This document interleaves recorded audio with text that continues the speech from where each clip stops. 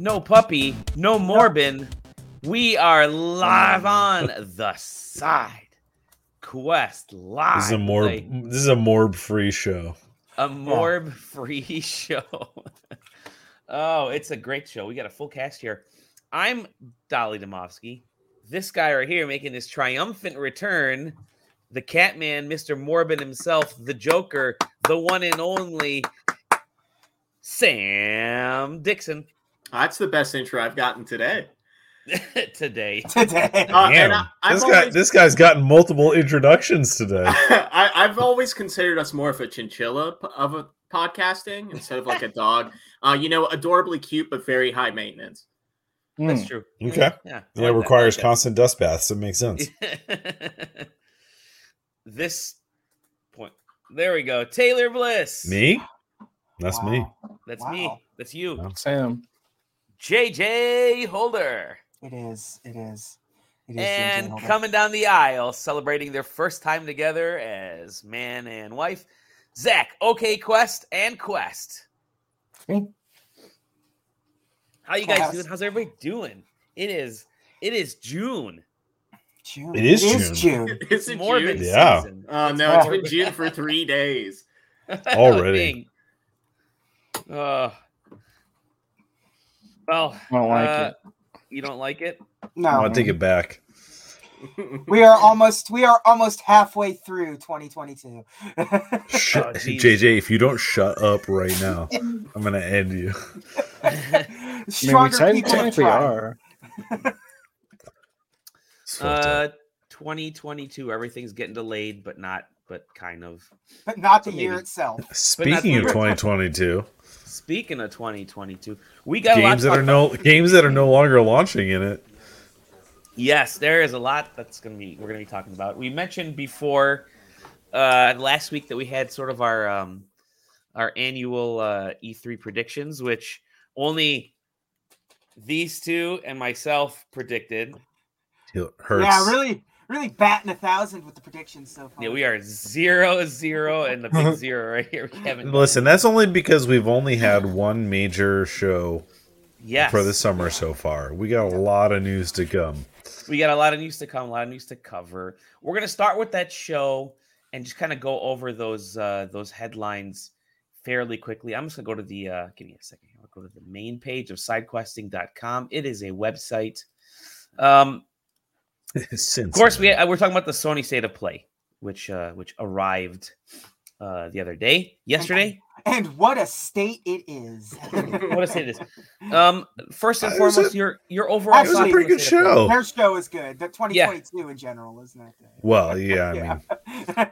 Hey, there's nothing like dedicating a solid few minutes on a previous PlayStation exclusive, which is now coming to PC on the Sony PlayStation State of Play. Well, you know what? And so I'm gonna steal this from Jeff Grubb, who this isn't a Jeff Grubb show, so I'm not gonna release his news. But he made a good point, which was that they stated how they plan to do was like 300 million on PC this year, which I didn't know about because I don't actually work in the games industry like Jeff Grubb does. Like Jeff Grubb used to. Yeah.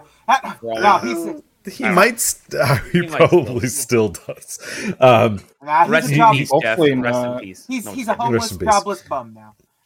But when you consider that, like, how else were they going to accomplish it in this year without Spider-Man? Honestly, yep. I mean, God of War, they already knew the numbers of, and it won't do the units and push the numbers that Spider-Man will. So he had a very good point that. Oh, it's very true. Very true. Like, how else could they accomplish it other than putting Spider-Man there? And also, like, if you put Bloodborne on PC, it's gonna sell a lot. Dude, I feel like at this point, you watch. I mean, FromSoft isn't the holding point, right? Because FromSoft, I mean, they just dropped Elden Ring. They're clearly happy to put that shit on PC and just port it like they do with the other Dark Souls games. So the only people really holding it back at this point has got to be Sony Entertainment. No, the actual issue, just to be a nerd, is everything in that game is tied to it being 30 frames per second. 30 FPS, yeah. So there's make it 60, huge logistical, there's huge logistical issues from a technical standpoint about moving it to 60, and really why bother bringing it to PC if you're going to still lock it at 30. So, like if they bring it to PC and still keep it locked at 30, like everybody will just be like, this sucks. Why even bother? But anyway, the whole point was that Spider-Man Remastered is coming to PC.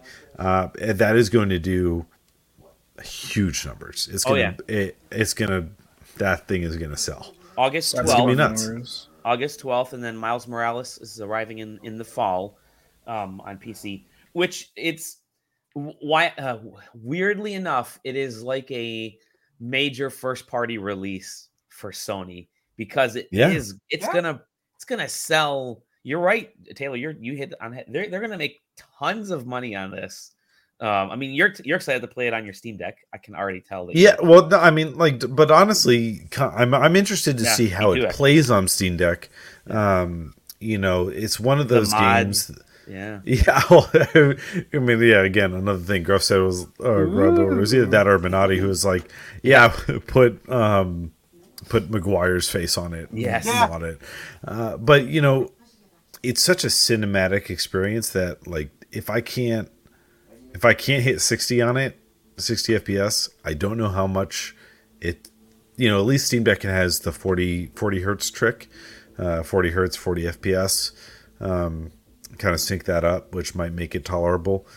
But if this is the kind of game that I want to play at 60 FPS. I feel personally. It's like with these releases, despite them being the same games, they're essentially completely different games because you get to play them at higher frame rates, higher resolution, and also there's no telling if it's going to have ray tracing or all these other interesting things. So even if you've played the game before, like me, I played the first Spider-Man game. Do I want to play this on PC? Yes. Am I going to? Yes.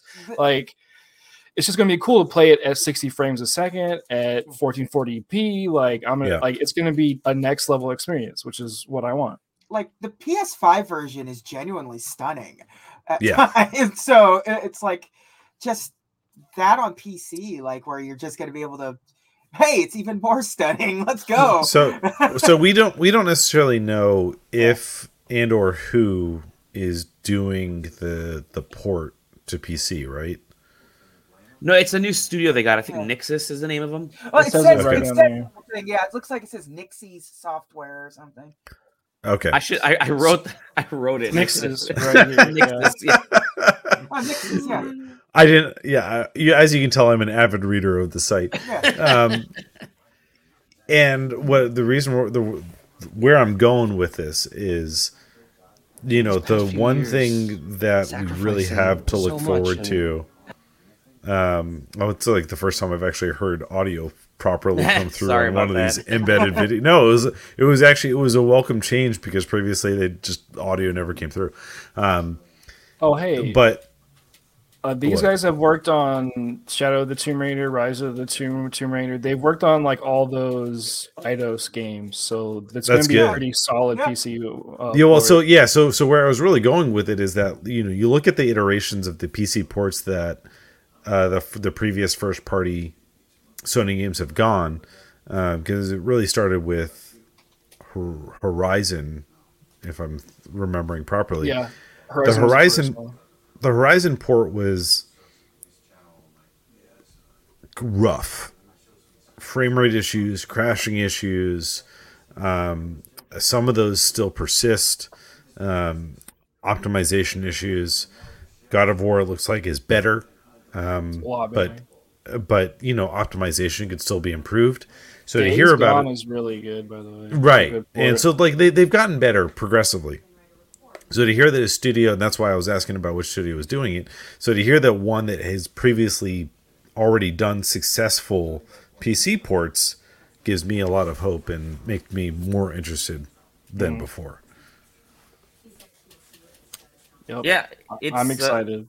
I agree, and like we said, it's going to be. And the overlooked part of that also is that the Miles Morales game is coming as well. Yes. It never comes. It never makes it with the other news stories, but that's the other part of it. I really hope we get to a point where they release these games like months apart instead of years apart, like Mhm. 6 months apart. Like I hope we get to that point. I really, really hope we get Gran Turismo on PC at some point. Oh, that's definitely gonna. Yeah, I that'll make it really, there. really want Gran Turismo on PC, and it will sell really well if Forza Horizon 5 on Steam has any say Yep. of how. So, do we think that at this point this is a Pandora's box situation where the game, first party games came out on PC, and now that they've seen how well that they can and will sell on PC, they can't stop that train because, like, somebody from high level in Sony is like, why would we not release another game on PC? Because did you not see what happened here?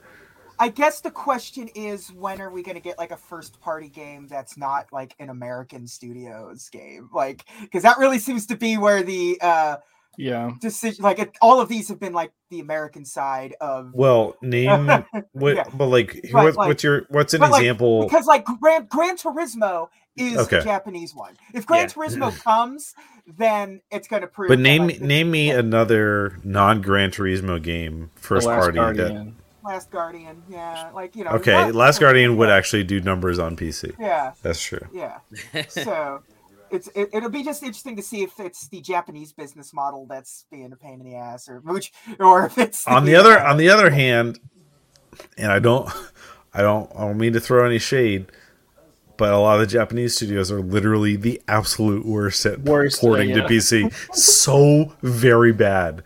I cannot stand it, man. Yeah. Depressing. It's depressing sometimes. It's so bad.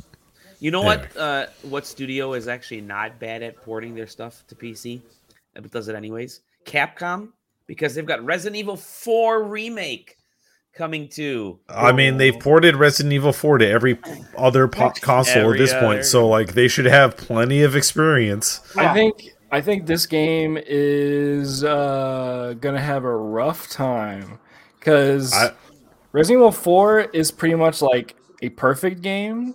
It's almost like this Wizard of Oz situation where it's like it's one of those things that should not have been remade. Yeah. Like, well, no, they have to make it so different that it's a different experience for it to be anything special, and that alone is going to turn off a lot of people because they're not going to have this game have tank controls for one. Yeah. So that essential part of the game is gone. That's a huge part of why that game is so good in its original state. So it's going to be interesting to see what they add to it to like lean into a more action-oriented side or something. I don't know. Can't wait to see how they fuck up everyone's favorite inventory system. Oh yeah. When this video first started, I thought, oh, is that the Last of Us remake or Abandoned? Abandoned, sorry. It's funny too because like this has PSVR 2 integration, doesn't it? So it's like they just put out Resident Evil 4 on VR, and now they're putting out another Resident Evil 4 on VR. A completely different version. And the Resident Evil 4 that's out now has like brand new assets all over the place in it too. So it's like, holy shit. The only thing I think they might be adding would be the Ada Wong story that got cut from the original game. Like clearly they are because she's there. And it could be like a Resident Evil 2 thing where it's like you have 2 campaigns, shorten it a bit. Because the game is perfect, but you could also cut some fat too. Yeah. So it's going to be interesting to see the route they take because they learned from 3 being way too short. Yeah. They learned from 2, so this is going to be a very cool juggling act to see what they commit to. It has the potential of being like the Resident Evil 1 remake where they took a game that in Resident Evil, the original Resident Evil 1 in the state that it was in was genuinely sort of perfect for what it was, even though it was campy and weird. Great game. And they kind of just took that game and upped everything times 1,000 and added in cut things and made it more serious, which really helped the original Resident Evil in the long run. And I think Resident Evil 4 is going to I'll be interested to see what some of the campy stuff turns into in Resident Evil 4. They also made it a lot darker just from that trailer, which I'm not really interested in because the game That isn't was really cool. a dark Yeah. game. Yeah, that Like, was cool about Resident Evil 4 is that a lot of it took place during the daytime, which was not a Resident Evil trope at all ever. So, Capcom was all over this event because they also showed off Street Fighter 6 with that snazzy new logo. Look at that. I hate that logo. it's a terrible logo. If we're gonna Look talk at that. if we're gonna go into the aesthetics like we were in the Discord, it wasn't the character models, it's that fucking logo. Fucking due to release in 2023 for everything again, also coming to Xbox and PC as well. That's a big thing. Yeah. By the way, it coming to Xbox and PC day of, that's huge. It's been held back. Yeah. No longer gated. When we are going to really feel this is when Evo time comes around. It's like, all right, what consoles are going to be on stage? Is it going to be PS5s? Like, what are people actually going to play this on when it comes to competitive side? You know, maybe it's going to be 2 Steam Decks on stage, and people, it's going to be hooked up LAN. 100% LAN. Yeah, that makes sense. I think everyone, like, people don't care really much about the mechanics or about like what people are more concerned right now. They just want to know what the netcode is. Like, is it going to be rollback? Because I mean, like, it's going to be rough. It's going to be rough for them to launch without, like, the moment that it comes out that they're launching without rollback. And if you want to be honest, I see Capcom still going through this and not putting rollback in. That just feels like a very Capcom thing to do. Well, and people are just going to like let out. But here's the problem, though. What's going to happen is that people are going to let out a collective, aggravated sigh and groan, and then still buy it and play it. Yeah. I mean, that's the Street Fighter way. Yeah, it's gonna. I think they learned their lesson with Street Fighter V with the online being trash.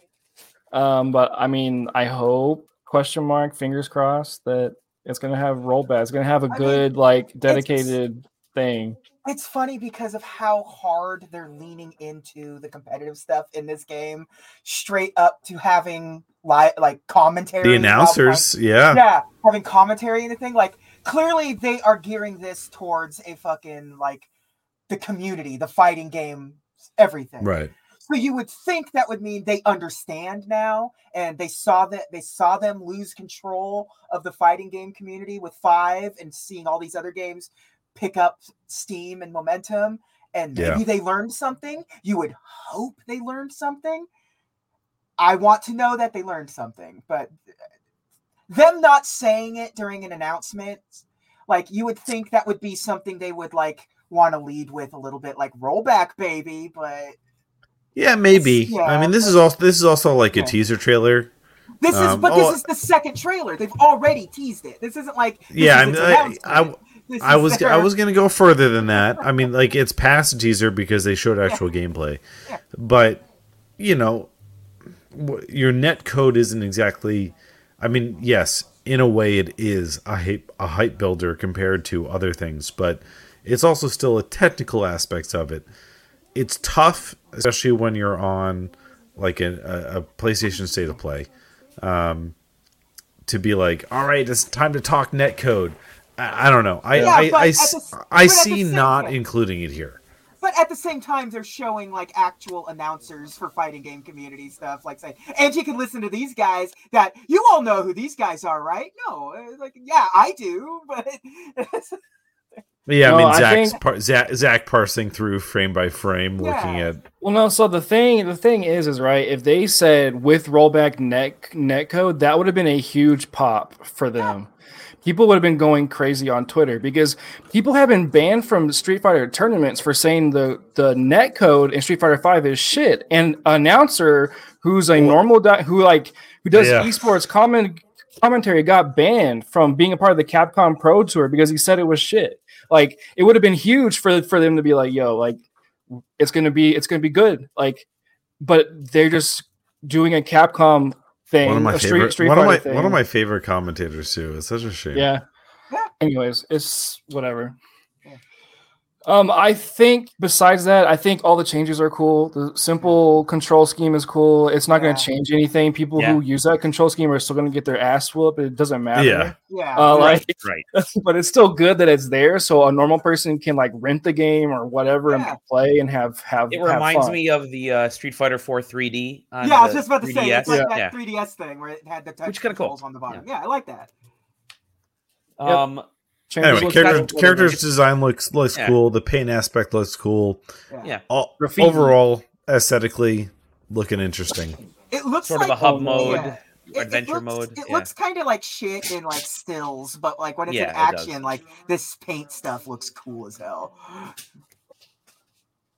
Yeah. But there you go. Coming out 2023. I thought my dog saw a cat start going crazy. So I should put the Stray video. No, I'm just kidding. All right. Listen, I am excited that Stray's coming out on PC day one, though. Looks cool. It's coming out on the PlayStation Plus day one as well. Yes, it is. Premium and whatever, Excelsior and Extreme, whatever. PlayStation Plus Extreme would be PlayStation Excelsior. A PlayStation Excelsior. But the one game that Sony ended their show on, they chose right. Oh, yeah, they chose right, baby. Final Fantasy 16 with that age restriction. I love it. So let me that shit was too hot. Shiva was on screen for 2 seconds. Exactly. People are already thirsting. Sam, come on, tell me. I know you are. Hey, so I think I'm at the point now that somebody needs to explain Final Fantasy to me. I've been around for, I want to say, the majority of them, and I think I fell off. All right, so here's what you're gonna do. You're gonna play the entire story of Final Fantasy 14, and then you were officially prepped to play Final Fantasy 16. You have to play Final Fantasy 14. You have to play Vagrant Story. You have to play Final Fantasy Tactics and Final Fantasy 12. So all of the Ivolus Final Fantasies is what you're saying. Yeah, great. Because they're all part of the same thing. Is this game a fighting game? Because that's what's on screen right now. So and actually, what? Is this game a turn-based game? So if it actually fucked me up at first. Kingdom Hearts, what's going on? So I was making dinner when this part came on, and I kept looking back and forth, and then I saw the two HP bars side by side, and I was like, wait, what the fuck is this? Is it? I was like, it looks like it should be Final Fantasy 16, but I didn't believe it. 16 duodecim 13. Yeah, exactly. I had flashbacks, man. I refuse to believe that there was a higher up at Square Enix that watched that video and went, I understand everything that's going on here. Yeah, because... What is going on in that trailer, man? I get those are the summons. I get it. I know they're not summons. They're not summons anymore, dog. So the story is there's these nations and they have these strong people who are able to attune to these icons, and they're basically used as weapons of mass destruction to go into war. Hey, you can summon Ifrit, you go to the battlefield and just kill everyone. That's what this is. It's about a political struggle between those dudes, basically. You play the main guy. His name's Cliff. He's the second bringer of Ifrit. So the last Cliffy guy B, died, and he's taking on the spirit.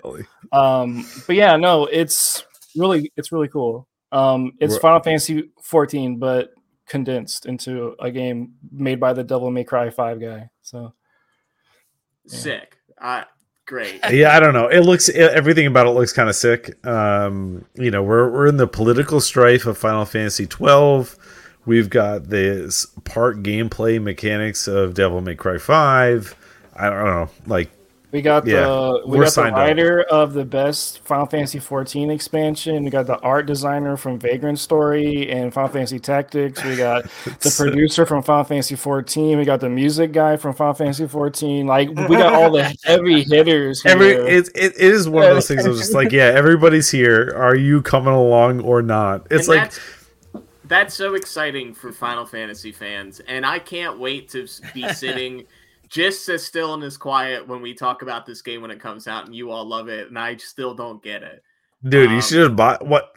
There's nothing to get. You just buy it and play it, dog. But I get that. Kingdom Hearts has shown me that I can't trust anything with a Square Enix title to be enjoyable just because.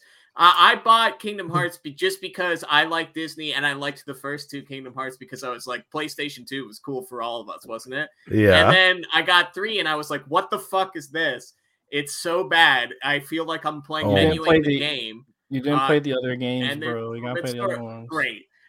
Did you listen? There are 5-hour YouTube videos that would have perfectly prepared you for Kingdom Hearts 3, and you chose not to watch them. I watched the story stuff. It's not the story stuff. It's the gameplay. I will not be caught by another Square Enix gameplay trap of thinking it looks interesting and then playing it. Because I played the last mainline Final Fantasy game. Yeah, and that one's bad. With the emo teenagers in the car. And I still don't understand if I know how to do the combat in that game correctly. So the thing is, I hate played it. I will not do that with another Final Fantasy. I hate played it. I own Final Fantasy 7 Remastered free in like 2 different places, and I download it and I go, I would love to try that, and then it gets deleted months later when I need that space on the hard drive. Oh my God. I think I'm off the Final Fantasy train. No, I think it's important that Sam is here to be the foil. Yeah, I think Zach and I. It looks sick, but like this gameplay is like 5 steps away from what I think like fake medieval like style like fantasy gameplay looks like in movies. Like when they present it, it's like, oh look, it's this high elf, magic bullshit that's going on. What do those health bars mean? They don't. None of this makes any sense. We're literally watching the first gameplay trailer, and we're seeing them at 4 seconds at a time. Man, what do you think? Nobody knows what that means. The first thing that makes sense to me. I get that they're announcing who's about to show up on screen. Hey, listen. I think that since you've been burned by Square Enix. You've been burned not by Square Enix, by Tetsuya Nomura. You've been burned by him. I think you should specifically by him. Yeah. I think you should embrace Yoshi P and his team. What's that Stranger in Paradise thing? What is that? That's a Tetsuya Nomura game. It really is. Is that yet another game? It doesn't matter. I'm just saying the best Final Fantasy games have been made by Yoshi P, and it's Final Fantasy 14 and this, obviously. Can't wait to be gaslit into playing it. I'm very excited. If you hang around in the SideQuesting Discord, you can count on it. Very excited for next holiday season. Why do you think I created a Final Fantasy 14 account? Yeah, that I promptly muted. Me too, actually. Yeah. Listen, it hasn't been posted in quite a while. I wouldn't know. True. I'd have no idea of knowing how that. So that's coming out next. Post was May 14th. That's coming out next My summer. birthday. Oh, there you go. But coming out sometime between now and then is the hotness that we've all been looking forward to: Sonic Xeno Frontier Chronicles. So I actually missed this. This I missed completely during the state of play. Go, Taylor. It wasn't in the state of play. Oh, it wasn't. No. They're dedicating a month to showing off this game. IGN has committed to Sonic Frontiers and it's like a play. Oh my God, yo, hold up. Go back to the ending of that last scene for me, please. Oh, of course. We can't wait. Keep panning. Yeah, you see it. What the fuck is that shit in the back there, dog? Have you not played those are rails? Game? You know what those are. Those are the rails he grinds on. Just floating, just free balling out there in the universe. Those perfectly natural and organic rails that just form in the middle of cliff sides, Oh no. Dude, no, so I did a deep dive of research on this game today at work because I was just really bored. Phantasy Star Online 2 New Genesis, that new engine update they released last year for that game, that dev team, half of them got pulled away from that game to work on this. So that is why the game looks the way it does. It looks exactly no. like Phantasy Star 2, New Genesis. This is the same like field area that game has too. It's like an exact asset pull from that other game. And then they just put hey, here's some rails. Like that's what's happening. So this is one of those things where like you know how on one hand 6 months ago we applaud Yoshi P for taking Final Fantasy 14 assets and being like, all right, who else wants to use these assets? You know, be a shame for them to get used again, or to not get used again, right? Babylon's Fall, you can have them. This is the bad side of that idea. We just wasted like a minute killing balloons. Yeah. Oh, there's more balloons. By the way, take a look at. Well, okay, watch. I want to see when he goes into. Good luck trying to pick those rings up. Look when he goes into the sky. How horribly laid out the grass is. It's in chunks. Let me rewind back here. Look at the grass. They are just gridded out. It's just like a grid of weeds, which looks like my lawn. Look at that. Taylor, does that not oh look my like god, it's actually it does, because I don't fertilize, so it's just like thing. Sonic isn't a combat game, dog. It's not a combat game, it's a movement game, and they don't have a movement thing at all. Like they cap his speed. They cap his speed, and when he hits slopes, he slows down. I'm not even like making it up. Like he slows down when you go on slopes. And that's like the inherent gameplay loop of Sonic is like you go down slopes and you go faster. Yeah.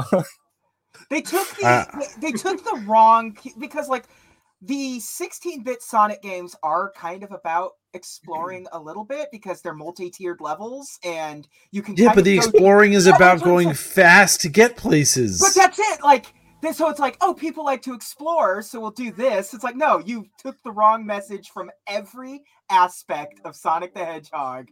Dude, like I hate Sonic. Like I'll say that I hate every Sonic game.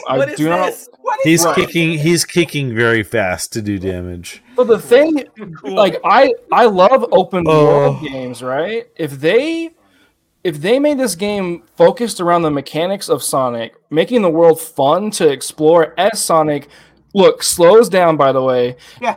And if they would have made it fun to just be like rolling around at the speed of sound, going fast in this huge ass world, it'd be fun. It would be something that I would enjoy as a non-Sonic fan. But this is like, only the people who really like Sonic are gonna like this game again, which is not raining. Why is it raining? Because the rain games again, have rain. Open world, man. Again, like I'm okay with it being like rainy in a zone. It's just like, I don't know, it doesn't feel. So here's the disconnect There's for me. Purpose to it. Exactly. So Sonic levels are very purposeful. That's how they were always designed. That is the hallmark of when the levels are good, is when they have extreme purpose. And you can accomplish that with certain open world level design, but it requires way more care than what I'm seeing. Yeah, like I brought up in the Discord how like open world games kind of strayed away at some point by making things realistic. Like this is big and realistic, and that's what makes it fun, is because it's huge and real. It's so massive. Whoa. But like we've circled back around with like Breath of the Wild, Elden Ring, for example, Immortals, Phoenix Rising, games like that, where they design the world to specifically be fun for the mechanics. Like the realistic side doesn't matter. Yeah. It's what the world gives to the player that makes it fun. Yeah. And like this, there's no intent behind the design to the world. It's just like, this is big and there's shit, Sonic jumps and whatever. Yeah, the giant rails in the background, like as he's running around, is completely disorienting. Yeah. Super bizarre. We were saying JJ, what were you gonna say? I said we were saying it when we were talking on Elden Ring, how absolutely nothing in that game felt like an accident. Yeah. Every time you went somewhere, everything you saw, every mountain, every cave, every every angle of the map felt like it was designed specifically to make it feel like you're supposed to be there and there's something there and there's some. You can just look at this and just say it's just a flat terrain. It just exists there just for you to be able to move through, like to get to the next whatever. These enemy designs are terrible. They're horrible. Nothing seems like Sonic the Hedgehog in this outside of Sonic himself. Where are my robot animals? Yeah, So that was what I was kind of getting into on the Discord, was that there is zero style to this game. Style is the biggest thing. The reason I loved I enjoyed, I won't say I loved, I enjoyed the original Sonic 1 and Sonic 2. JJ, I know you're a Sonic 2 fan. Was they worked so well within the limitations of the Genesis. To make these games that looked, I'm going to hit the play button over here, to make these games that actually took advantage of 16-bit chunky blast processing. This and so that's why you had the robot. What's this cutscene they do whenever he's like, whatever? There's no style. Again, there's my yard, by the way, with the weeds. There's no style to this game. I would have rather had them go into a very cell shaded style from at least aesthetic standpoint, because who cares about these balls? There's nothing. Manage your own balls.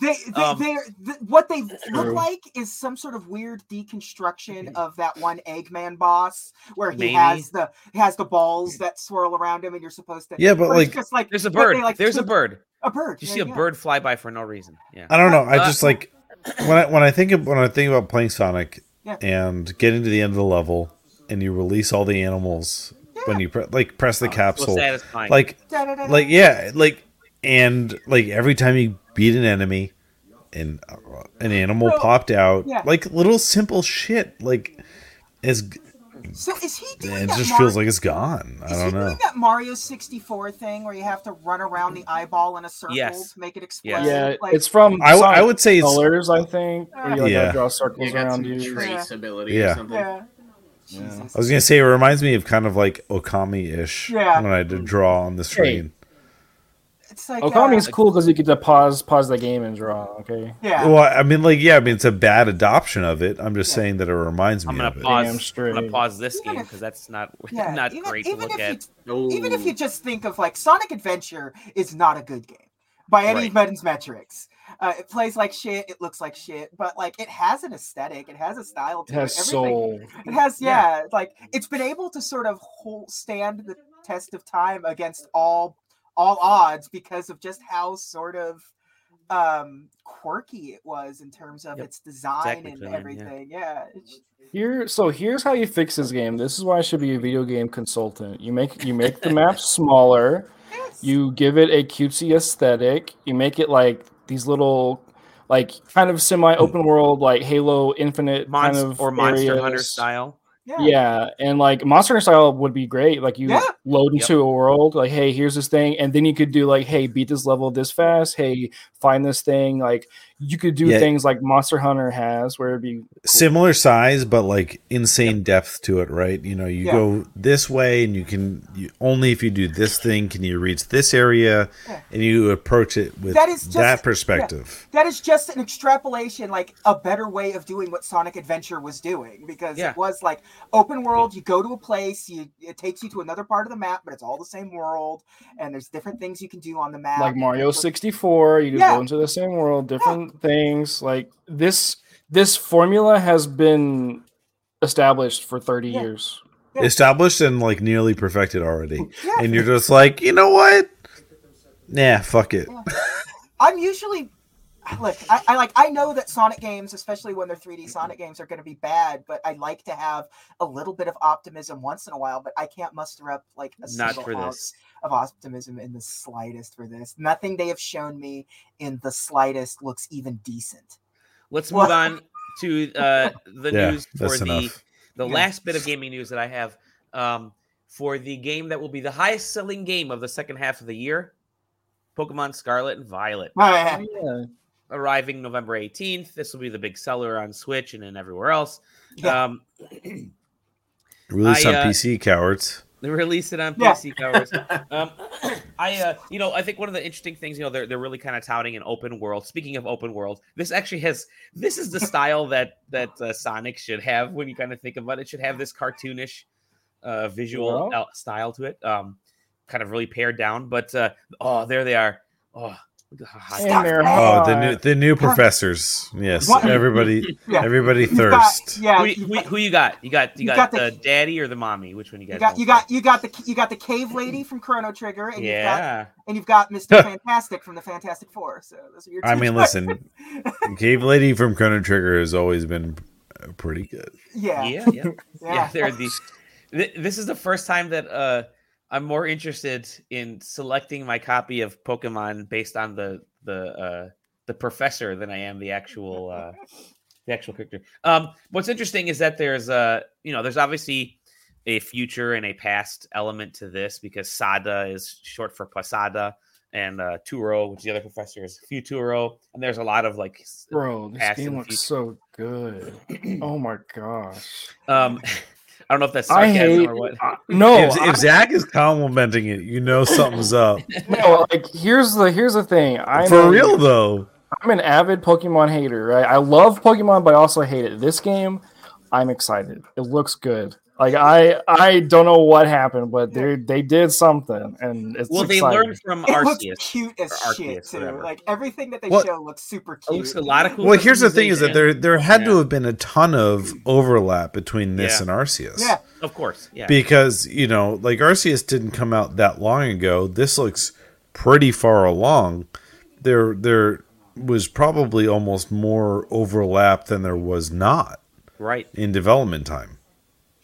The kid's got tie physics. Did you see? What the fuck? There's our guy. Dude, oh my god, the animations are still so bad. I know. The animations are fighting bad. is so bad. Why? Why do they? I don't know why they purposefully make listen. Bad. I will take the same animations if I can get an aesthetically interesting and pleasurable looking Pokemon game. That's something that I'll take. I'll take bad animations if I can just have something fun to look at. The battle stuff, I don't see the battle so stuff. Annoying. I don't see the battle stuff ever getting better because I feel like Nintendo and Pokemon Company are just that's what Pokemon is. They're in this zone now where they're just for better or worse, and it's worse. Not actual game. It's worse. One actually ends up looking like this one day. But 4-player co-op, which I think is really cool. Yeah, you can go completely around. Co-op against what? Yeah. 4-player co-op, you can battle, you can trade, you can hunt Pokemon together. You're just in the same world together. In the same world together. Making it a very light MMO kind of situation. It doesn't it's not like it's particularly deep. It's just hang out with your friends and do Pokemon. Just play Pokemon Unite. What are you guys doing? So how is the capturing of Pokemon work? Is it more like Arceus, or is it more it's back to the previous one? Because like Taylor said, this is something that they were kind of doing in parallel with Arceus. And so you're finding a lot of those classic Pokemon styles in this, in terms of how you capture. So you got to battle wild Pokemon to capture them, but you could definitely see it looks good. They definitely have some style to it. They got you can the character models actually look good this time. Character models look good this time. Yeah, they got a lot of customization, so they're definitely doing something. It's going to sell crazy. I think the interesting thing, this is just interesting to me. The power of science is amazing, isn't it? The size of the Pokemon are realistic to what they would be much more to scale. The scale, yeah. So, and they're following you around, which is, hey, we've had before. We've always wanted it back, and they're like, hey, here, finally here. But yeah, I just stop writing to us. I just like the scale of it, and the characters they all look different, which is cool. They all have like a separate style. They it's just it looks good. I'm like this is steps. I mean, this is cool because this is the most. This Pokemon game looks like the most diverse from a character creator standpoint. I actually saw a lot of folks were posting. When they saw this dude, when they saw her her out here.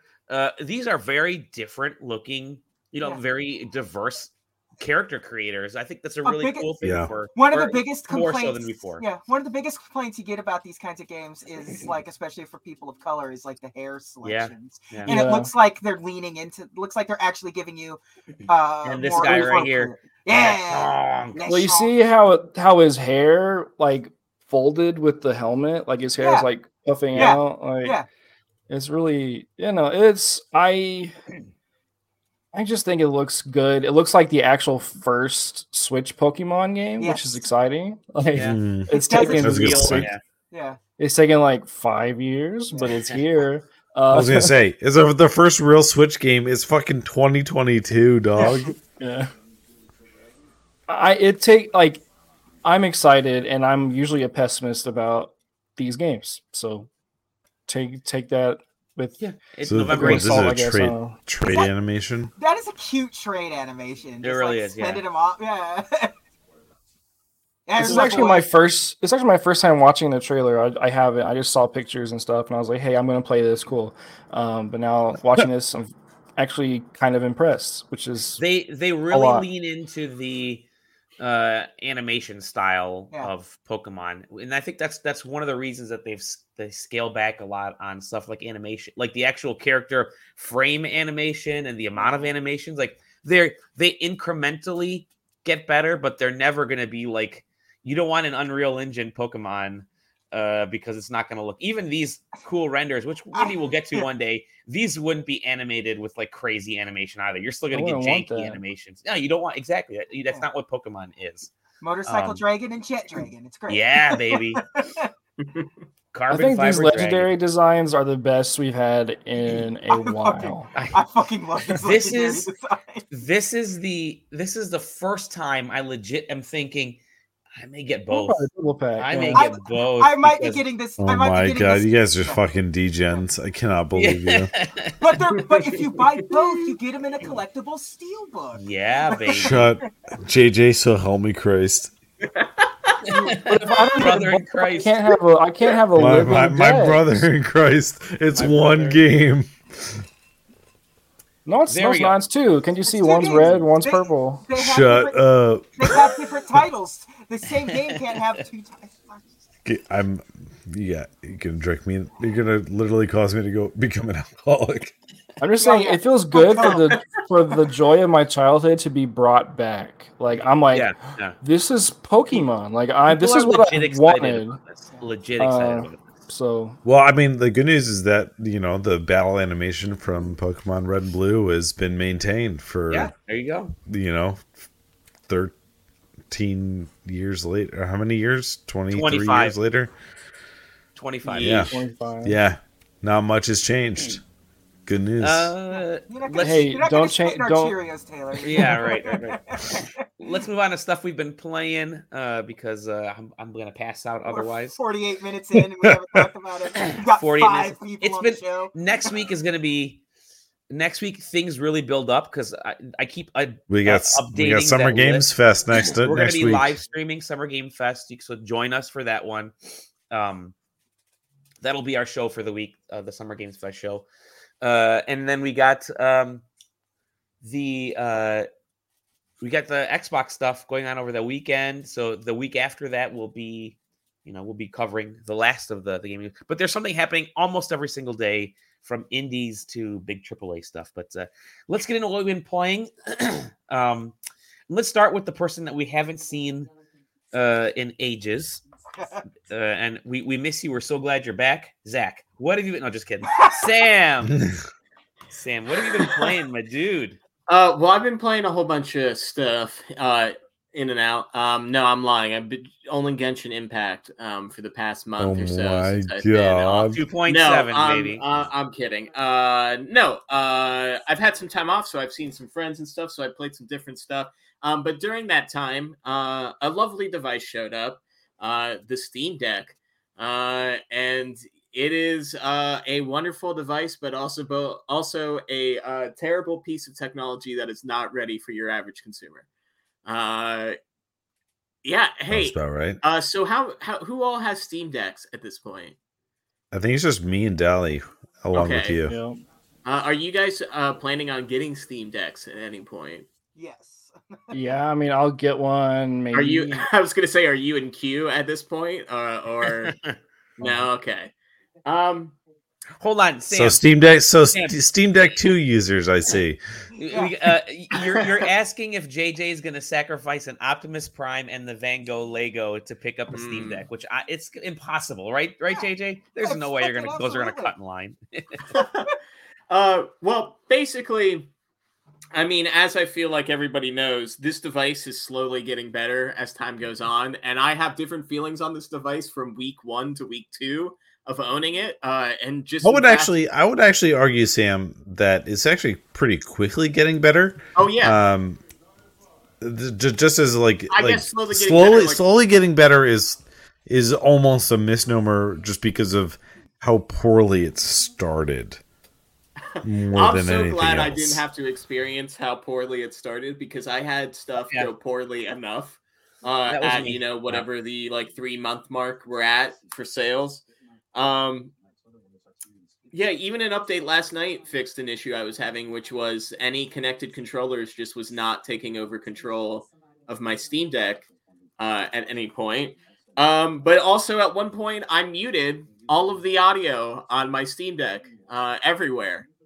And I didn't know how to fix it. Figured out it was the echo noise thing got unclicked somehow. What are you talking about? Exactly. Exactly. And I thought myself, as somebody who has used Linux desktops and things like that in the past, I was like, it's probably not as much of a hassle as everybody's been making it out to be. No, it's a hassle. I think probably within the last 4 or 5 days is the first time that I've had it where I was like, okay, this thing is now properly set up that I can hand it to somebody and say, go nuts. And I feel like it won't explode while they're holding it. It's so bizarre. I feel like a crazy person when I talk to the two of you. And maybe it's just because I'm not using enough of a variety of games, but I just didn't have any issues. That poor dog in the video. Well, so there's things that have always worked instantly out of the box, right? So I have it's not Risk of Rain 2. I do have that. Rogue Legacy 2, sorry. And when I, day one installed that to the deck, that was the first thing I did. And I was like, I'm going to play this just one run through to see how the controls feel and stuff.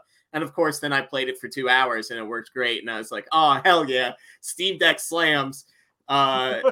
This thing's going to be great. And then I started messing around with some other stuff, ran Phantom Pain on it. And it had no issues, unplugged, running on battery. And then I started trying to do weird stuff with it. So I tried to install other Linux games that weren't on Steam. Stuff from itch.io and stuff. Other stuff like that. Dangerous game. Then all of a sudden, I've learned that you want to launch them first and tell them hey, controllers sometime operate you, and then you can connect them with Steam and launch them in big picture, and it works.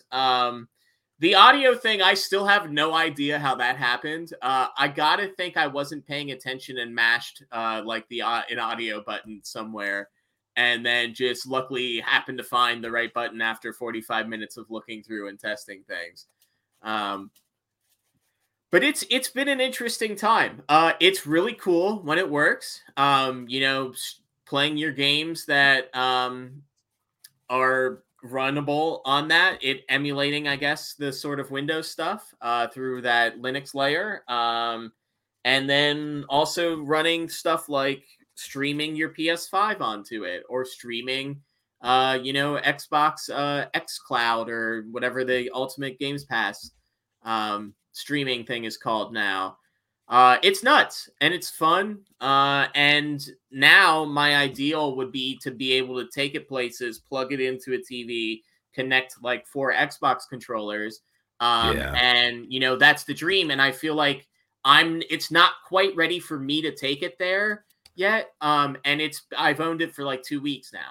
Well, Valve has delayed the dock, by the way, so you don't have to worry about that happening anytime soon. Sure. Yeah. Like I have, enough of those USB-C dongles around that have passed through power that I've connected it to TVs, but it doesn't work consistently enough yet. Like this stuff isn't set up to go a step further from Dally's point, and I mentioned this in the Discord as well. Similar to how it looks like, yes, there was parts delays when the Steam Deck was delayed originally. Dally agreed, I think, especially because he got his even earlier than I did, which was that there was a huge, probably software reason why it was delayed. Do you see originally? That we are currently in this little video that Dally just played? We're in the ads for this little. Look at that. Oh my God. Yeah, we are. Yeah. Shit. That's kind of bizarre. And, so I think that arguably a big reason. Dally, what are you doing? I'm waiting for my game to load, a very light game on the Steam Deck to load. That's great on deck, but it's apparently not, doesn't like to be loaded on the Steam Deck. I was going to say, do I have to load one on mine? So my interest would be if this was a product that you could just go to like a GameStop and buy, right? And it was a Christmas release, right? And they had console numbers to be able to sell on store shelves to do that. Do you think this is the device that like you would be able to just like hand to somebody who isn't technical and be like, this is your console? And even let's say it came with a dock, right? This is your console. Yeah. Good luck. So we need to point you in the direction of the podcast where Dally first got the Steam Deck to answer that question. I'm really curious if you never had a Steam account, right? And you start a Steam account brand new, and it's like it instantly recommends great on deck and stuff like that, and you stick to only those games. Is that a positive experience to you? You don't worry about connecting another Xbox controller. You don't want to go to Linux desktop mode, all that type of stuff. So, is this a device that's for that? And I don't think it has to be. I'm just curious if, I don't think it's there now. I wonder if that's even a goal, get it to that point. So what JJ is kind of alluding to, we've had this conversation a couple times, and I fully agree with you. I don't think it's there yet, and it's not because of the Steam Deck itself. Hardware wise, there's always going to be issues. I mean, my Switch I'm on like my second or third Switch or whatever. It's it's obviously on its last leg, but the OS is not great. Steam OS is not great on the Steam Deck because it does. To me, it's not a very fresh user, first-time user capable, like a self-explanatory device. Like you said, you had issues with the audio. I've had issues with a bunch of stuff on the Steam Deck. I didn't know how to fix it because my mentality was, how would I do this on my stupid little Switch console or on my phone very easily? And it's not set up that way. It really is more like a PC that's slowly moving towards a portable OS. And I do think it'll get there. But I don't think it's quite there yet. Again, I'm very big on like UX and how someone gets into certain things. But if I handed this to my daughter or my wife, I don't think they'd be able to figure it out. But hand it to Corey and see what Corey did with it. But if I hand it to Corey owns one. I know, and he was like, "What the fuck is this?" It's coming from the. It's coming from the idea of this. This is what a handheld console is, and then you get the Steam Deck, and it's like, whoa, that's not a game console. It's a PC, and it's hard to make that mental switch until you actually start getting into it. It took me a while. Now I treat this like a PC, and treating it like a PC makes me really feel like, okay, I got it. I know what I have to do. I have to go in. I have to fiddle with stuff. I have to go into Linux desktop to mess with things. Once I made that switch, I'm able to. It's smooth, much smoother sailing.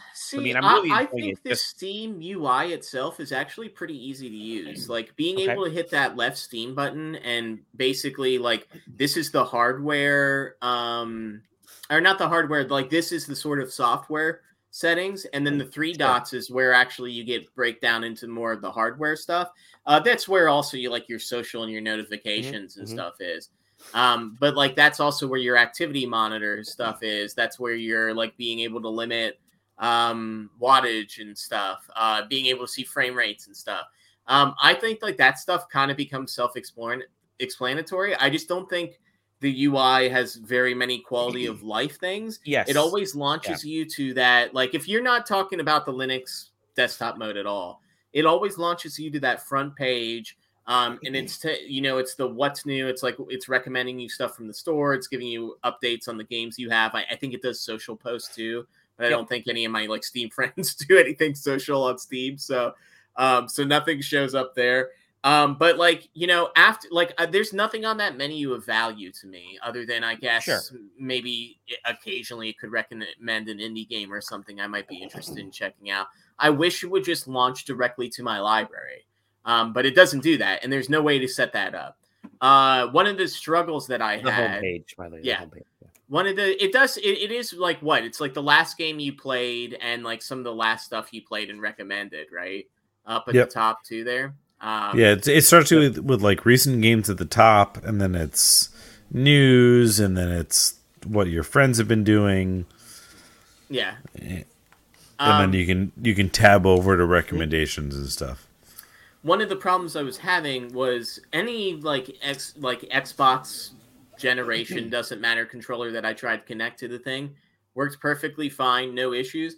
I tried to connect an 8-bit to Xbox like Pro controller thing or like Switch Pro controller, completely just locked up the system. Wouldn't allow me like to start scrolling around, start doing like endless down inputs or whatever direction you touched first. I thought like it was just any connected controller for a while because I would connect like one or two and then it would always happen and was always that controller. Stop connecting it, never had that issue again. So it's just something about that specific controller drivers. So it's weird because I think if you're just I had issues with this one. I had issues with this controller. If you're just going to use it as a like handheld Steam Valve controller and the stuff that it recommends, I think that you could probably, just give it to somebody, make them make a brand new Steam account. Yeah, I think so. Get games, and it would be perfectly fine for them.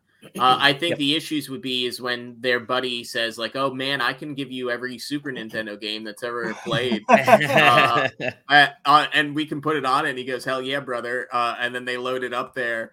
And it locks up for the first time and they're jamming on that Steam button and nothing's happening. Like, what is their reaction?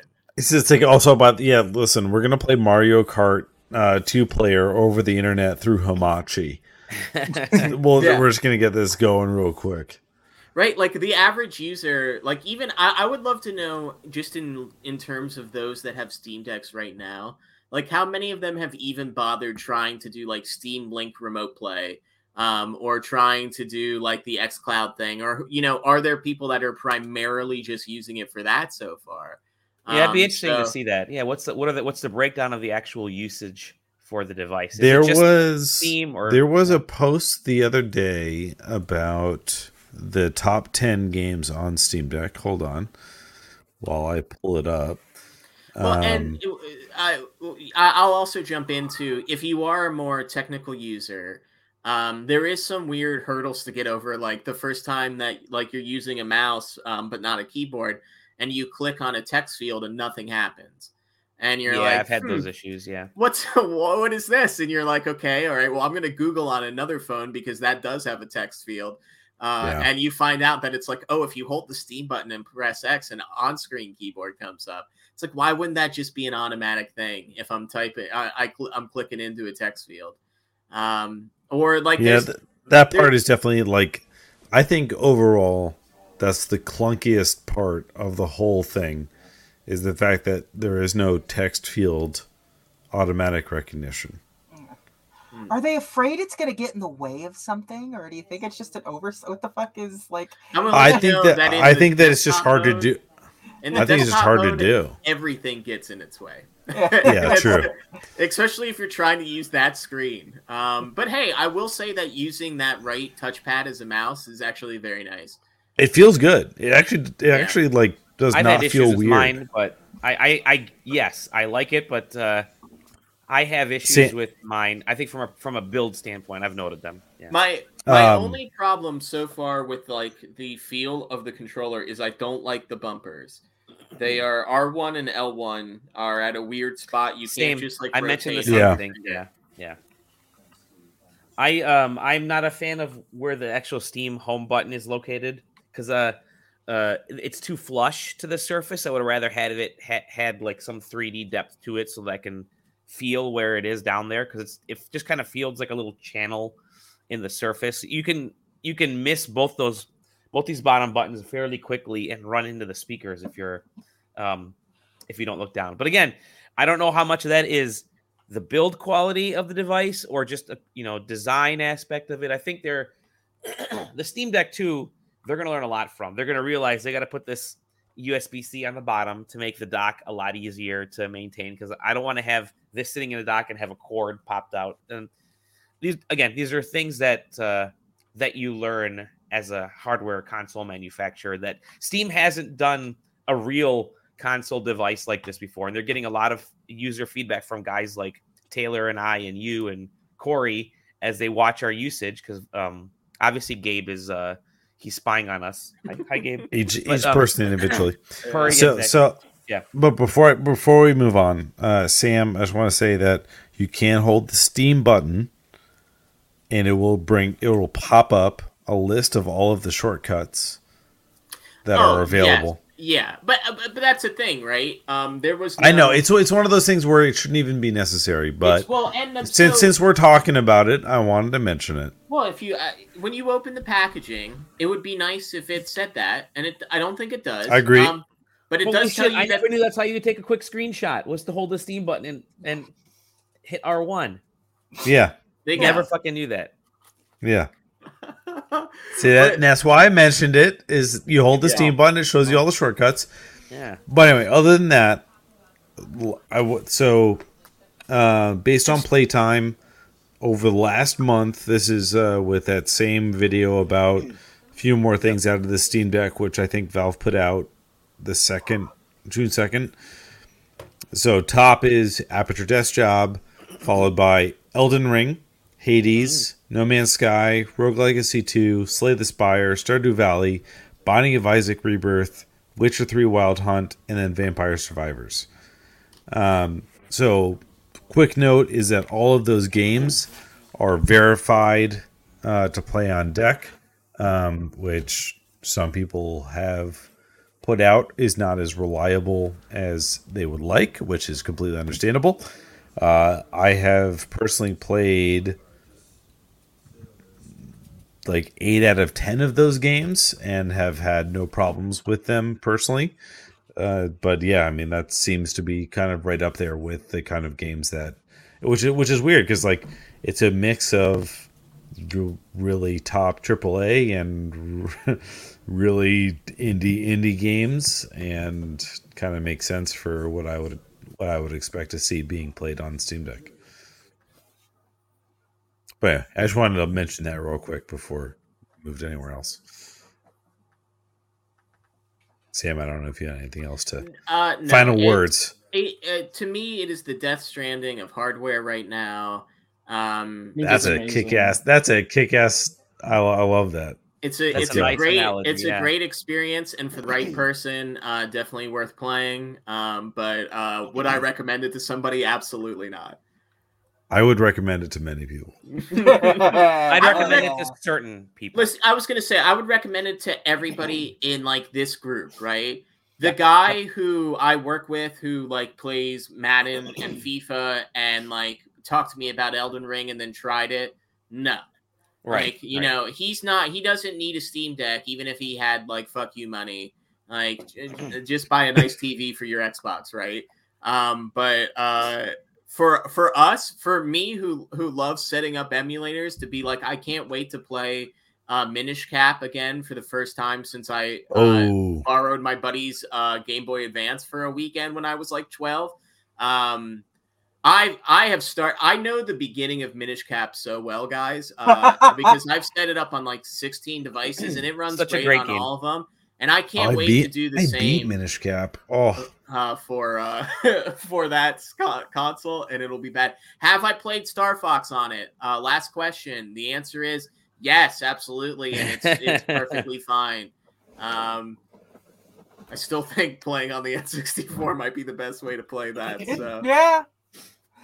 Crazy. It's a crazy thought. Okay. Still fun. Steam Deck. Rent, don't buy. It's funny because like I was go to your local Blockbuster and rent a console like find your local SideQuesting employee and ask him to get it from Redbox. Can I see your deck? And you go, that's what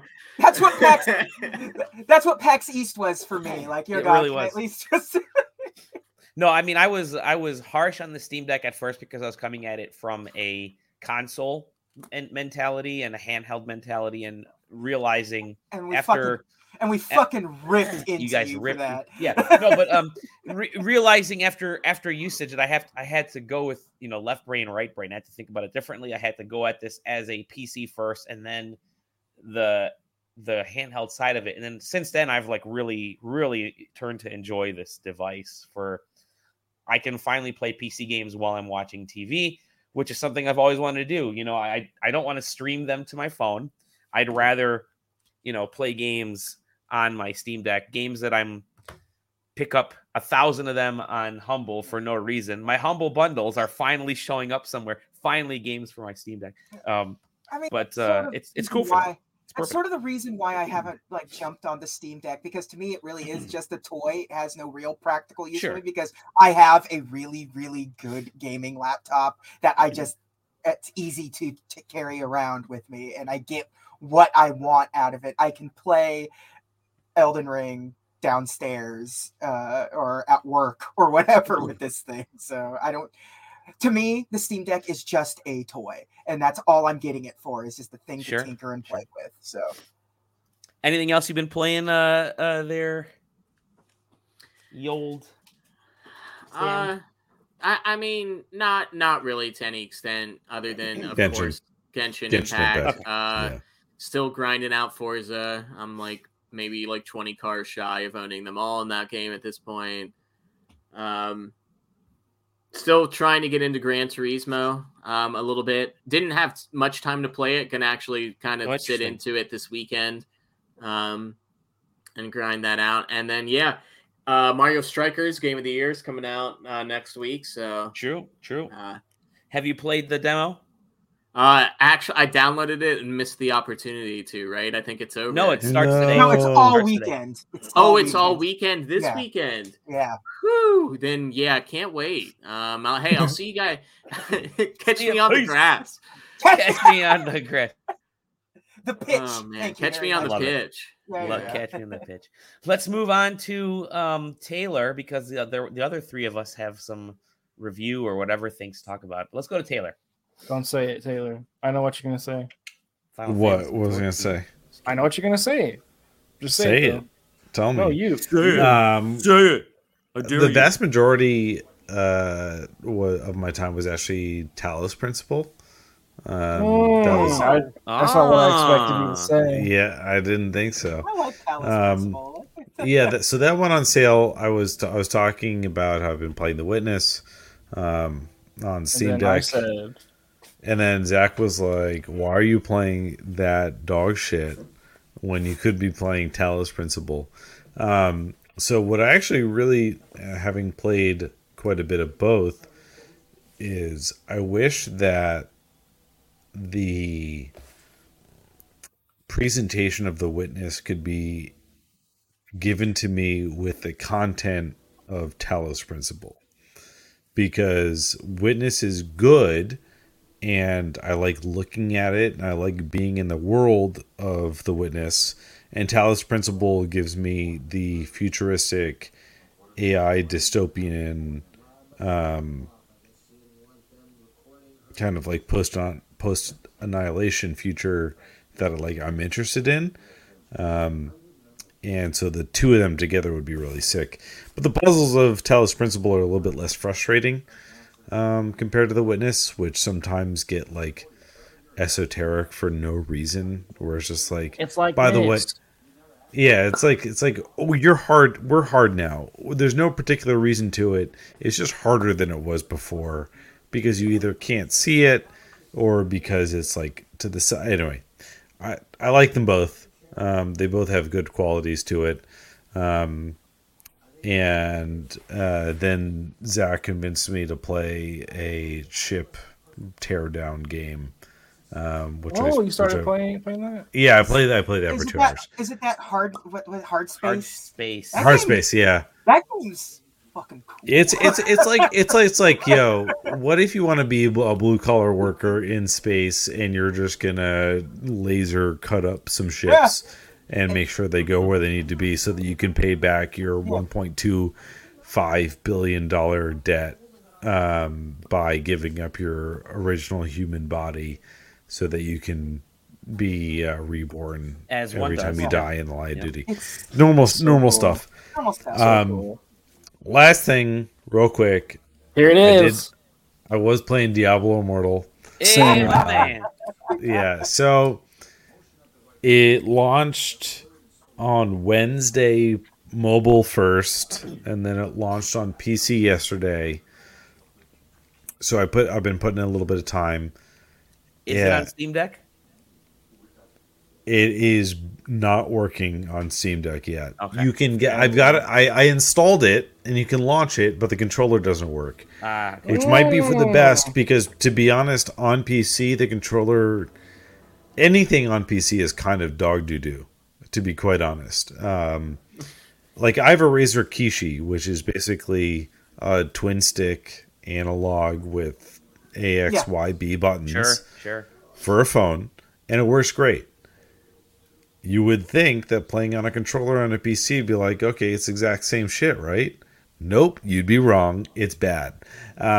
Why? Who knows? It's ported. It's a mobile first game ported to PC. The up-res options are, again, dog to do. It looks like it caps at 1080p. Up-res, it's middling in its quality, but it's good enough. It plays all right. It's fun. It's a pseudo MMO style. It is you hit the first gap where you play through the whole thing and you're like, okay, this is going at a pretty good clip, and then you hit level 30. And then you hit level 31, and you're like, okay, we're still good. Wow, surprise. And then it's like you finish that story quest. Okay, but now you can't continue the story quest until you hit level 33. So go and do stuff. And then you hit level 33. You do some more story stuff. Okay, well now you can't continue until you're level 35. And then that gap continues to just grow a little bit every time you complete bits of story. So I'm like level 50. I think the cap is 60. It is. And, I think I stopped at, or I think the last time I did a story quest was level 46. And now I have to be at 51 until I continue. So, it's not necessarily bad because there's still plenty of stuff to do. Shit ton but of stuff to do.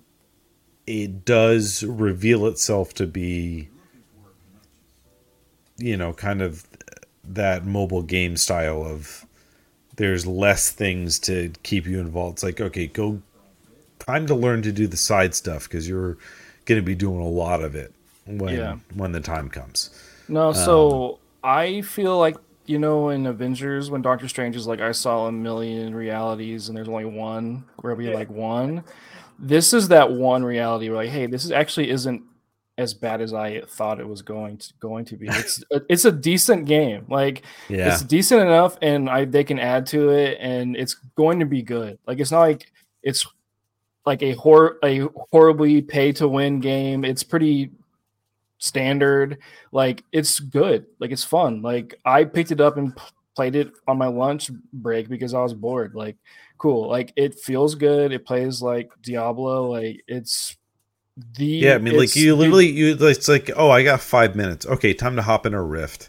Like no problem. You go do a rift, and you earn a little bit of experience. You earn a little bit of the currency that you can use to turn in for runes and the other 18 different currencies that are in this game.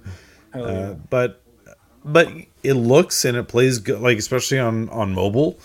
Like, it plays amazing on mobile. Like, it's a crazy good mobile game more than anything else. Like Cool. on mobile, it's an insane quality of. I have it downloaded. I'm looking forward to it. Yeah. To be quite honest. Yeah, no, I would love to shit on it, but I just really can't. Like, it's actually like, hey, good job, guys. So have you already ordered your Diablo health potion G Fuel? Mm-hmm. I got the collector's edition battle pass. I paid for the $30 chest with the legendary items. Like, no, like whatever. But honestly, I mean, if they can execute something like this and strip away, it is the kind of thing you're like, oh, we've been learning it from the past Diablo games on how to keep this going. Because it does feel very good from a ground floor level. Yeah, it's like they take all the good things from Lost Ark and they just kind of put it in here. Like, hey, it's Diablo MMO. That's what everyone's always wanted, and it's here. What it is.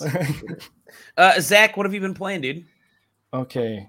We've already talked about all the games I've been playing, so I need to talk about my review game, which is... I like to immediately. Yeah, no, I gotta... Okay. Let me share my screen. This one. Share. Okay. Look at that. Yeah. Okay, so I've been playing this wonderful game called... let me look it up on Steam. Hatsune Miku Project Diva. Yeah!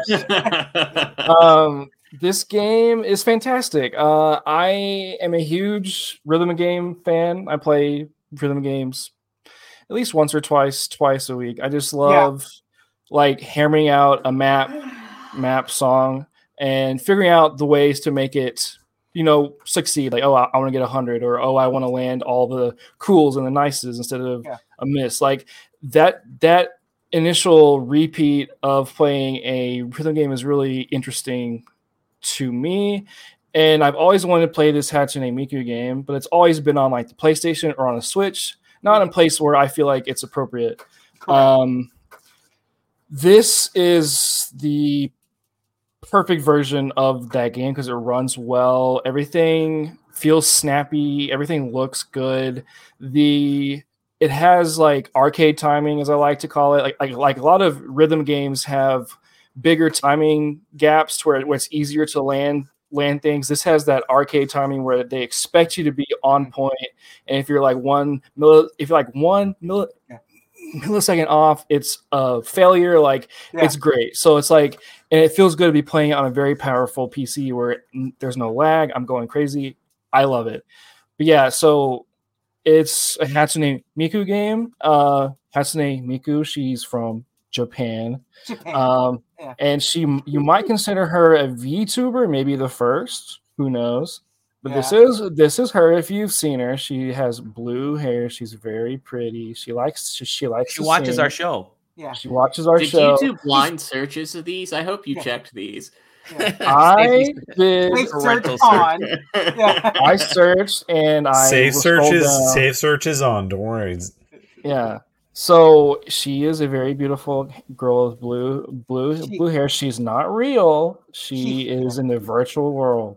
Which she also makes a lot of money. She's toured with Lady Gaga. So yeah, Vocaloids are these like anime people that sing songs, and the way they sing songs are through these vocoder things where people are able to put lyrics inside a song, make her go beep beep beep beep. It sounds really cool. So this is her rhythm game. It looks pretty cool. Sega was kind enough to give me a code with all of the DLC and all of the outfits. The first time when I launched the game, it gave me achievements for unlocking all the outfits. Thank you. It's great. She's also a part of Domino's Pizza. Oh, that's right. I forgot about that. I forgot about the Domino's ad. Yeah. She is even in her own anime called Black Rock Shooter, which is an offshoot of the Vocaloid fandom. You might want to check it out. It's pretty cool. One of the best songs in the game. There's also over 245 songs, 42. I think half of those songs also have multiple tracks because there's multiple characters in this game, so you can play as Kamina Rin and her twin, or there's like 5 other characters. One's a dude, I think his name's Tsubaki. They all have these different tracks, so you can play the same song with a different vocal chart if you want to, which is really cool.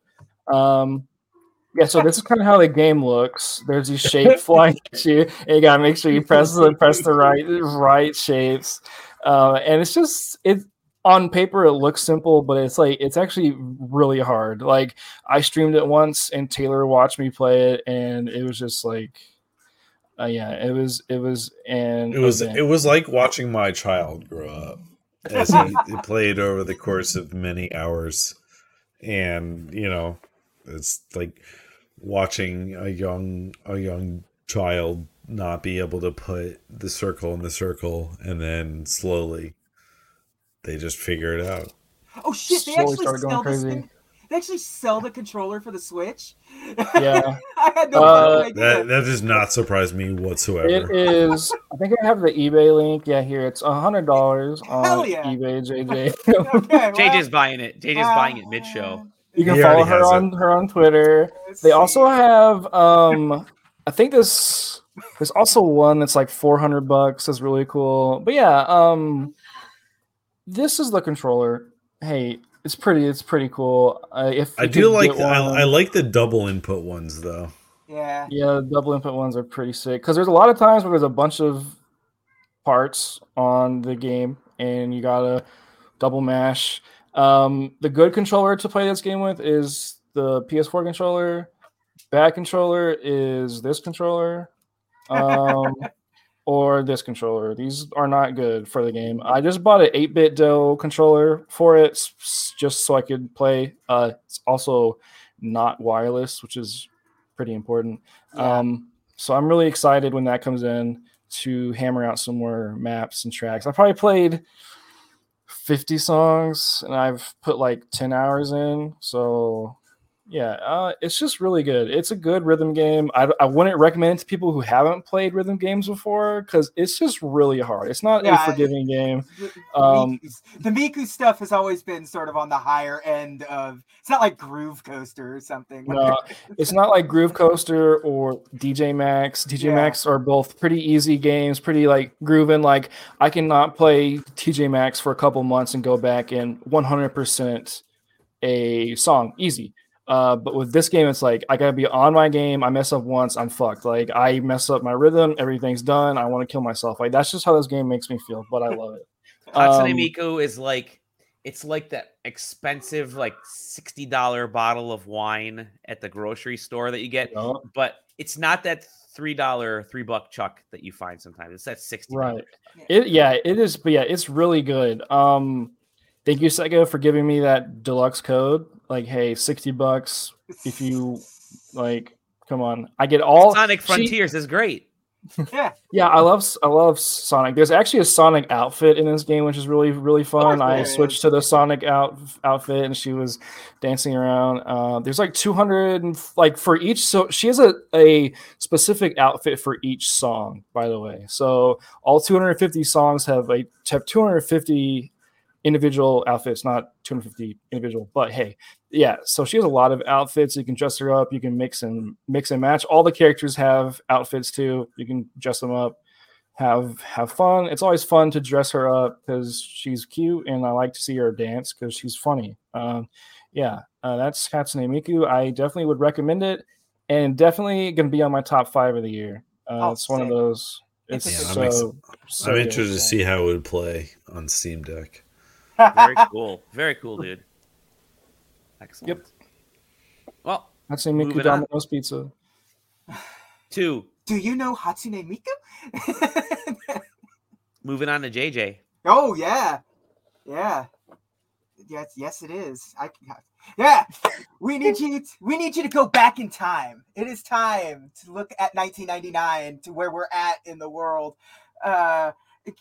1999 brought us lots of things. The Sixth Sense. Everyone learned to see dead people in 1999. A fantastic, wonderful movie.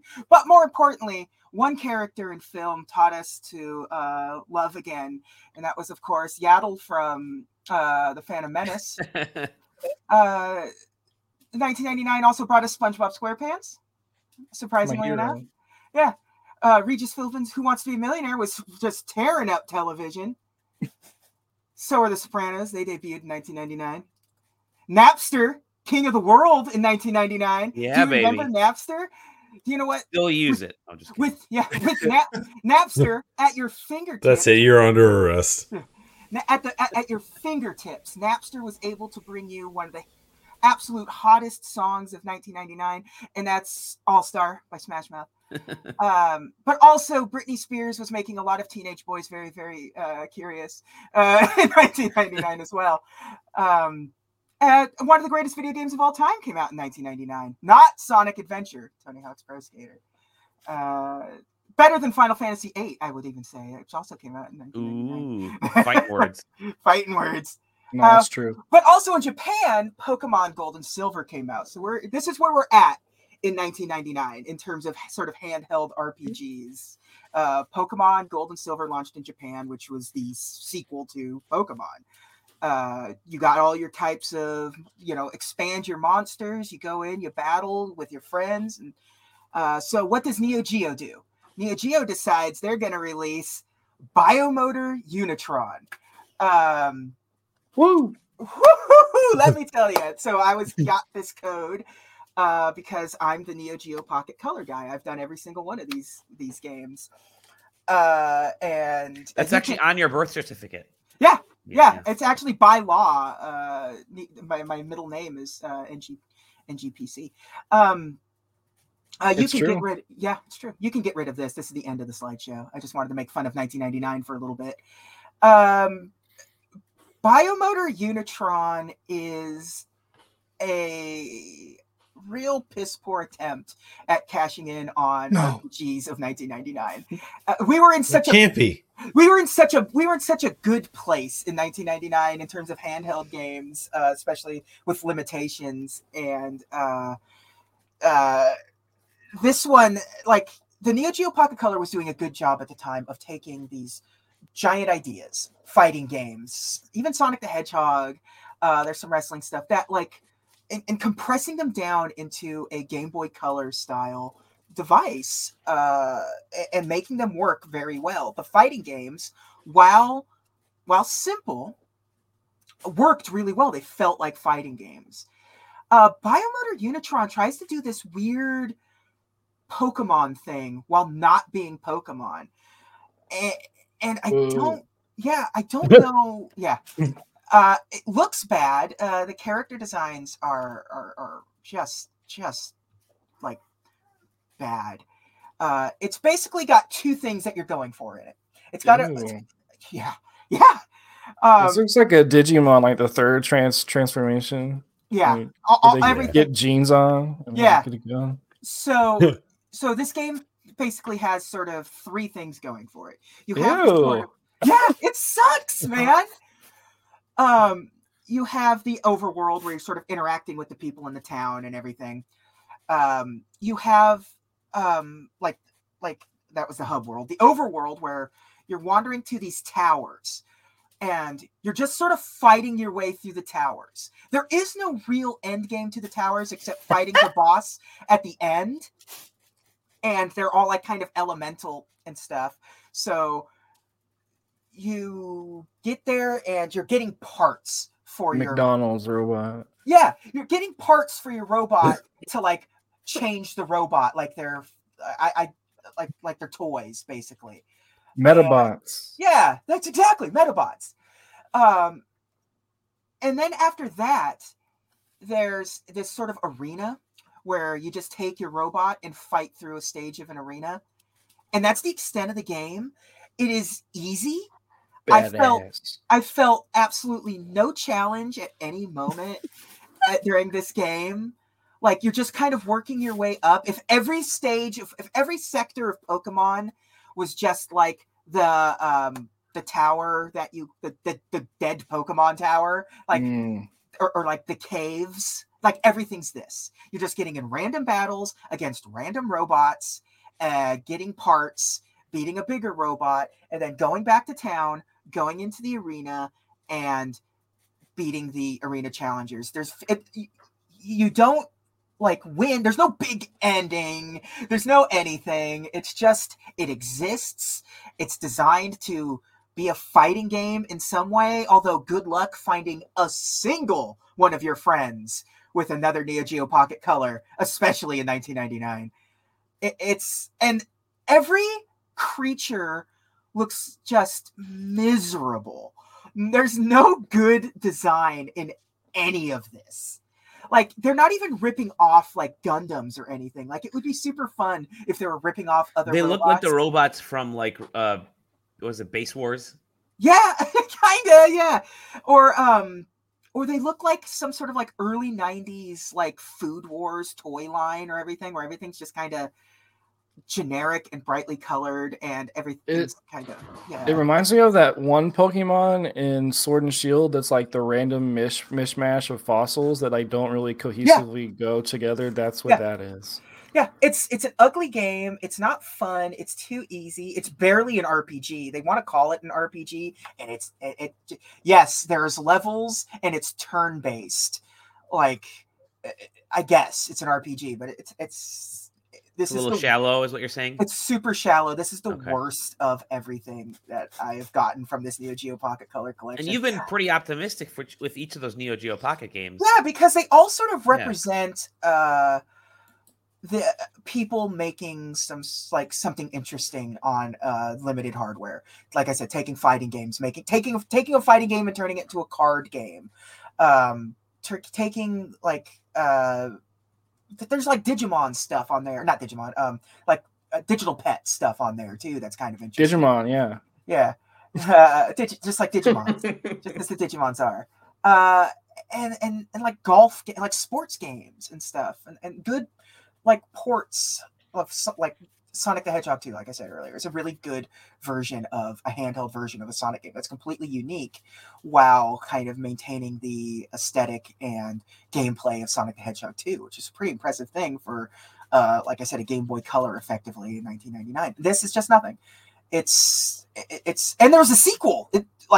There's a sequel to this game that never came out in America because SNK went belly up by the time that sequel came out. But I just could never recommend this game. It doesn't have anything to bring you back. It's easy to beat.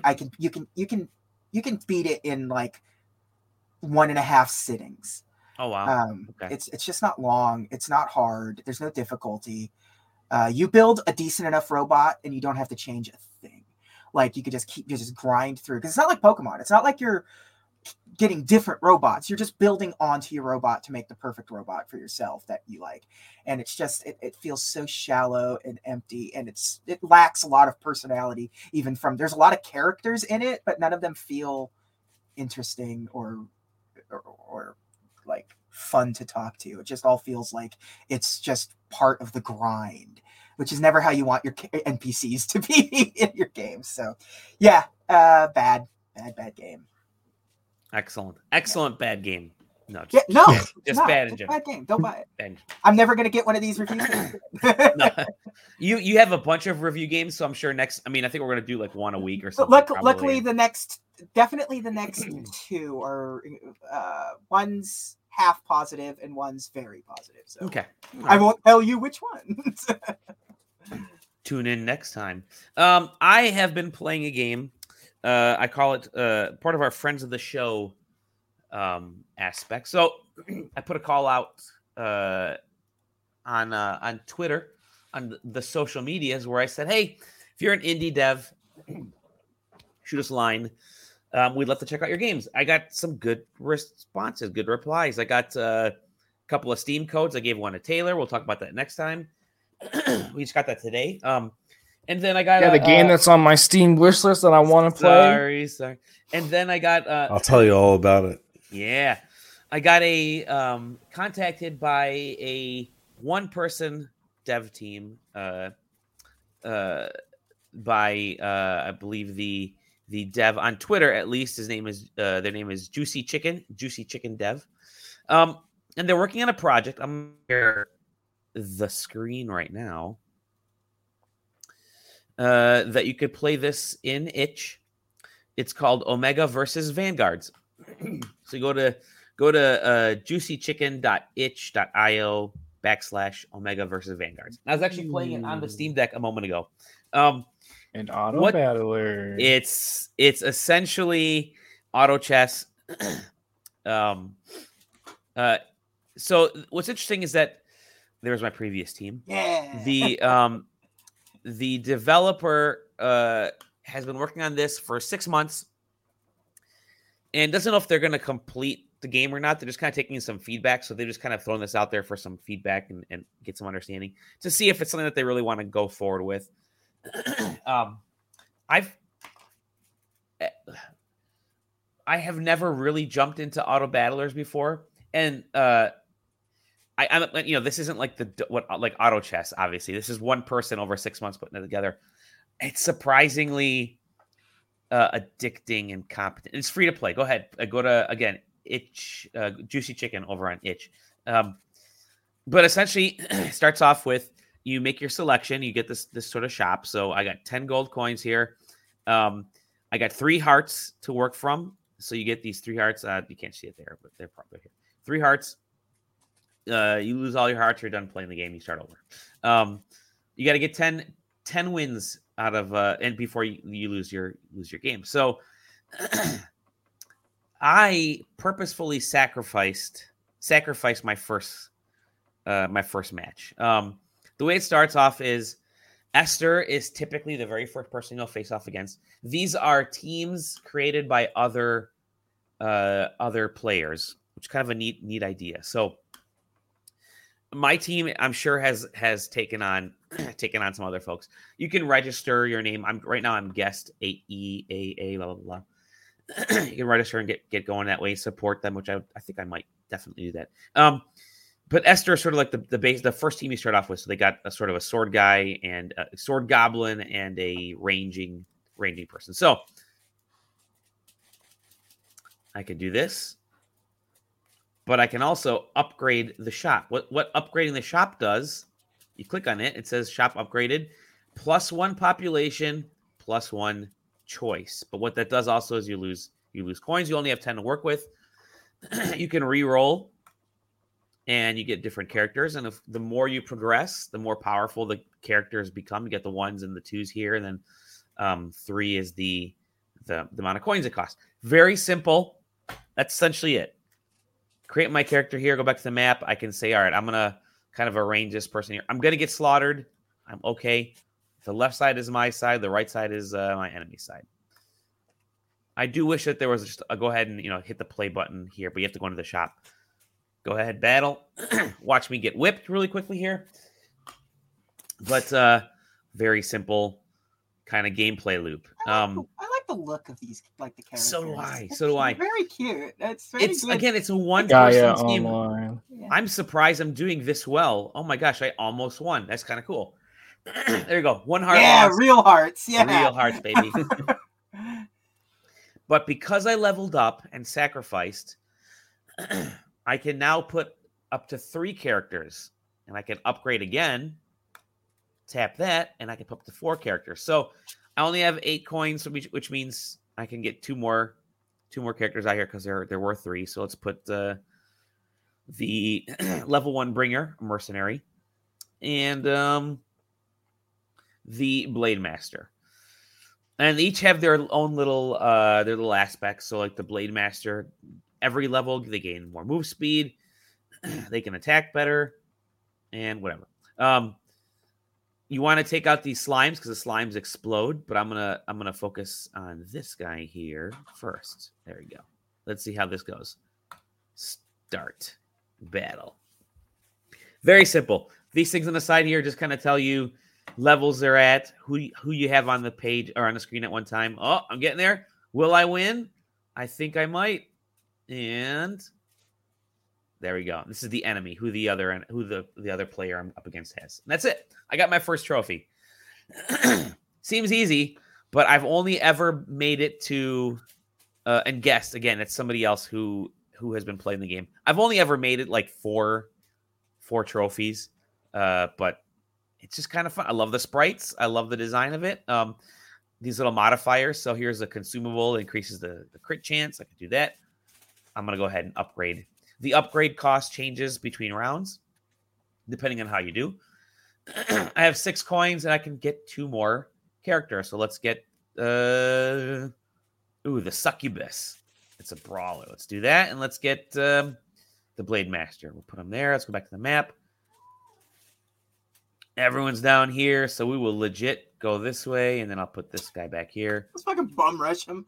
Just bum rush him. Let's see how we do.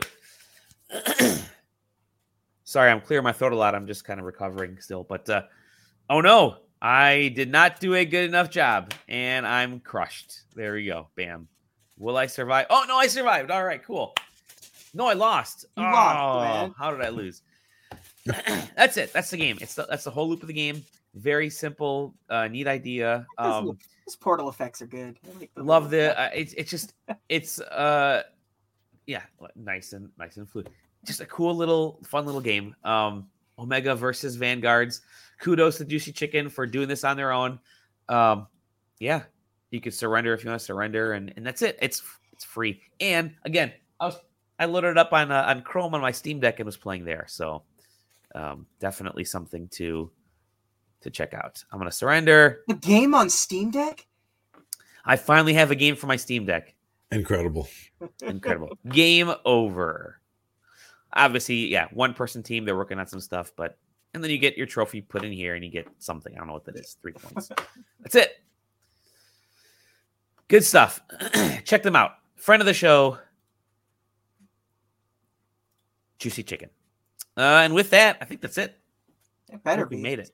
It's almost 2 hour and 46 minutes. We're back to Taylor time. Back to Taylor. No, it's worth it. Well, I was to say, did I really do that much? No, I don't think so. No, you didn't. It was the news at the beginning, but it was the news. We talked about Sonic the Hedgehog for way too long. Yeah, we did. I think we had to catch Sam up. Have to explain the deep intricacies of the Final Fantasy franchise. Too. Exactly. Yeah. That too. Yeah. Important stuff. Yeah. But I'm done. I'm done now. I'm done. I'm cooked. It's gonna be a very busy week coming up here. I'm sure you'll be tuning into SideQuesting as we relay all of the news. Again, join us on Thursday for the live viewing spectacular that is the JJ says don't because he has to work. I'm not taking the day. I'm not taking the day off because Jeff's wins. I am. Thursday. Taylor and I are. Zach. And I'm gonna be day drinking, baby. Oh. Zach, take the day. I would rather work than watch Jeff's game mess. To be honest. Oh, burn! He didn't invite us to his press thing over there. No socks for you, Dally. No socks for me. With that said, we'll see you in the next episode of the SideQuest. At Taylor Bliss, at the Double J, at OKQuest, in the Discord once in a long while, and at Dolly Domofsky, at SideQuesting, SideQuesting TV on Twitch, SideQuesting on YouTube, SideQuesting.com. Rate and review all that. It really does help if you give us 5 stars on your favorite podcasting app. Please do that. On Napster. Unless it's 10 out of 10, then give us 10 stars. That would help. What if it's 100? Then we're a solid 7. We're a solid 7.5. We'll see y'all in the next episode of Side.